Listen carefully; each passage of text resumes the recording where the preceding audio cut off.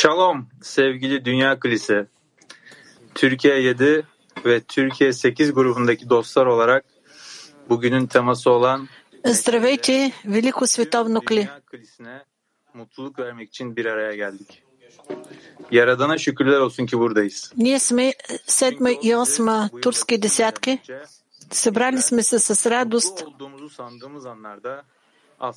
за да можем да донесеме радост и милосърдие на цялото световно кли и величието на целта. Благодаря на Твореца, че ние сме тук, защото преди да ни е довел тук, по този път,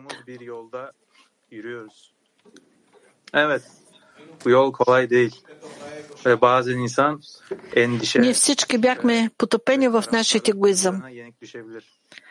А сега ние сме тук заради радостната истината, крачим по пътя и откриваме радост и пробуждаме радост и въодушевление един в друг и всички заедно в Твореца. Вярно, този път понякога ни изпраща призиви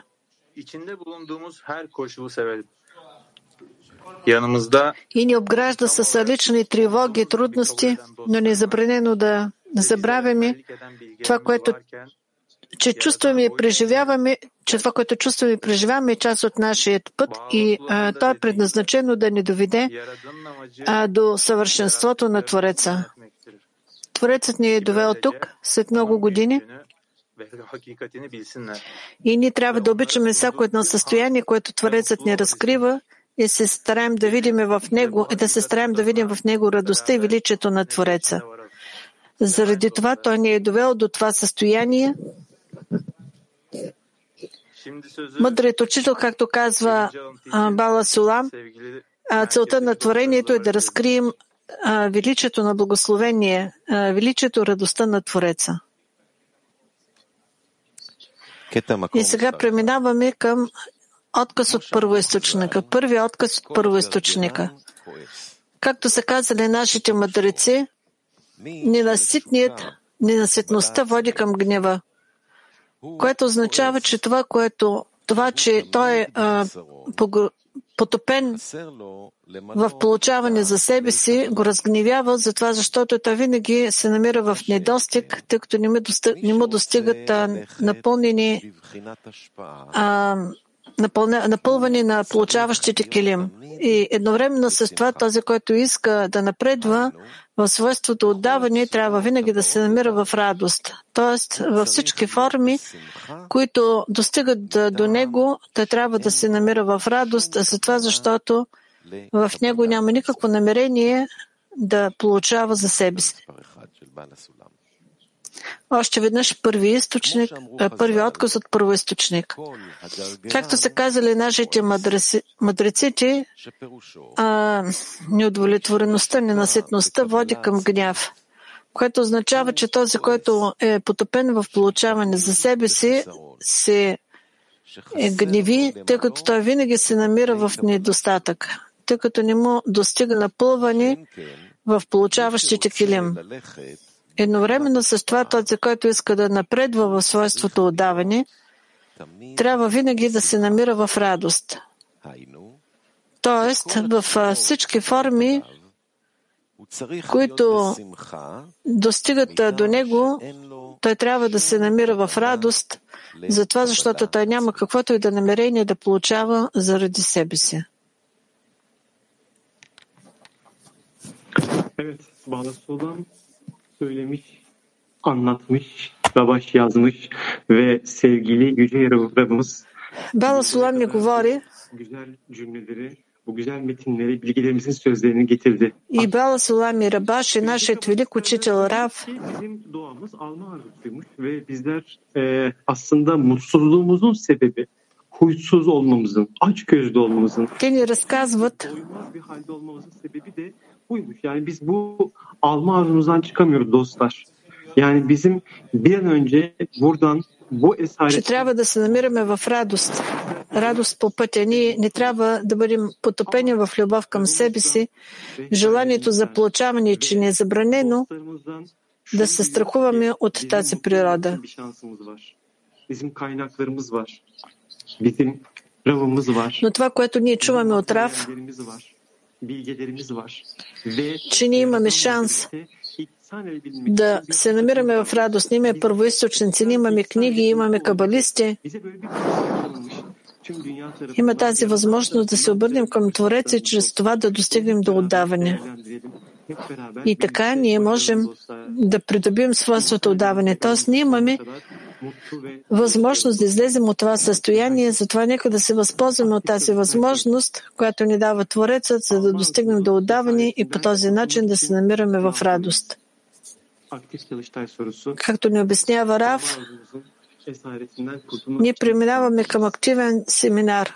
Какво трябва да направим, за да се освободим от хватката на желанието за получаване? Още веднъж семинар. Какво трябва да направим, за да се освободим от хватката на желанието за получаване? Активен семинар.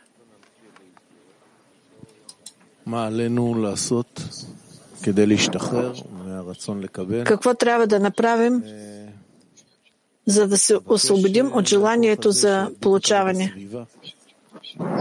Да молим тази сила, за да не прикипи към обкръжението, за да можем през цялото време да видим обкръжението и да го възвеличаваме и да молим за другарите.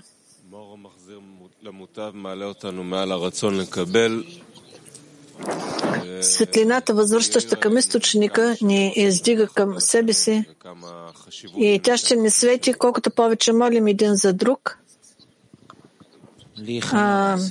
доколкото ние отдаваме важност един на друг. Трябва да се принесем пред десятката за всичко. Да достигнем до сливане с другарите силно един с друг. С десятката и просто да се отменим при тях. Да се отменим пред другарите, да прилагаме разни усилия, за да привлечем светлината, която ще ни изведе от желанието.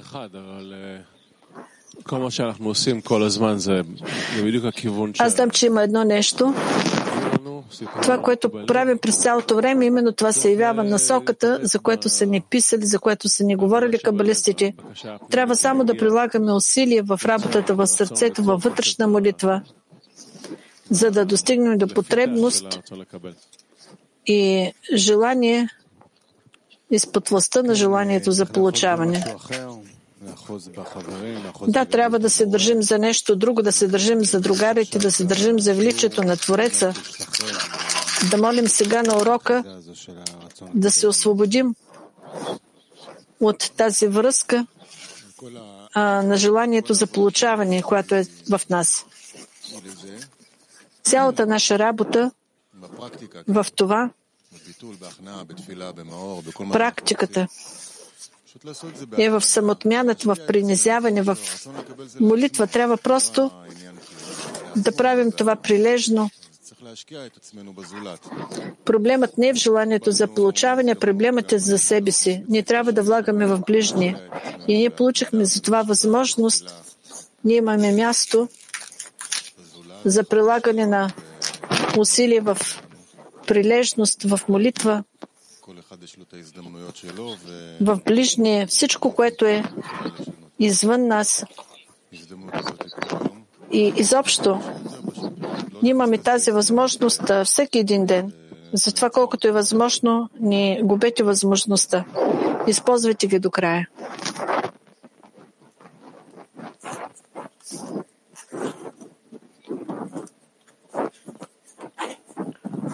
Evet, ne güzel bir hazırlık süreci, ne güzel bir dostlarla birliktelik. Tüm dostların kalbini hissediyoruz ve Да, приятели, колко невероятно начало, възможността да съберем заедно с другарите, не чувстваме вашите сърца и огънят, който гори във вашите сърца. И всички не искаме да доставим наслада на Твореца, а за да направим това, ние трябва да се съединим с другарите и да достигнем до правилно намерение. Това можем да направим, когато имаме другари. С другарите ние можем да достигнем до всичко. Цялата работа е във връзката между нас. Там ние трябва да достигнем до подобие по формата с Твореца. А за да достигнем до това, ние трябва да се обърнем към Твореца. И работата трябва да бъде в молитва към Твореца, за да могат другарите да достигнат до подобие по форма. С теб, моля те, чуй нашата молитва, защото не искаме да ти доставим наслаждение. Нека да чуем следващият отказ от първоизточника Рабаш. Нека да го прочетем, вторият отказ. Втория отказ. Този ден, създадени от Твореца, ще се веселим и ще се радваме на него. Този ден означава, че това се нарича ден, а не нещо друго. И какво ще бъде, когато Творецът го създаде? Всеки ще достигне до постижение, така че ние ще се веселим и ще му се радваме. На него означава на Твореца, т.е. на досливане с Твореца, което се нарича уподобяване по форма, което означава, че всеки ще разбере, че няма по-голяма радост от това да се достави наслада на Твореца. И на това ние разчитаме. Когато цялото общество достигне до такова ниво, което се нарича Гмар Тикун. Още веднъж втори отказ Рабаш. Този ден, създаден от Твореца, ние ще се радваме и ще се веселим. Този ден означава този ден, а не нещо, означава ден, а не нещо друго. И какво ще бъде, когато Творецът го създаде? Всеки ще достигне до постижение, така че ще се веселим и ще му се радваме. На него означава на Твореца, т.е. сливане с Твореца, което се нарича уподобяване по форма, което означава, че всеки ще разбере, че няма по-голяма радост от това да доставим наслада на Твореца. И на това ние разчитаме. Когато цялото общество достигне до това ниво, което се нарича Гмар Тикун.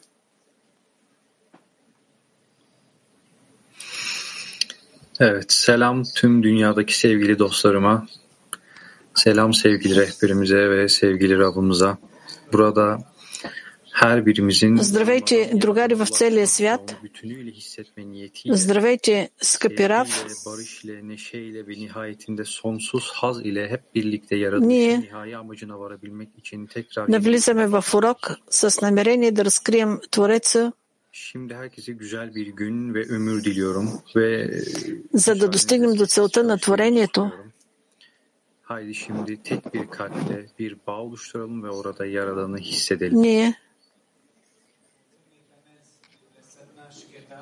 Ние искаме да навлезем в мълчалив семинар. Нека да навлезем като един човек с едно сърце и да почувстваме там Твореца. Мълчалив семинар.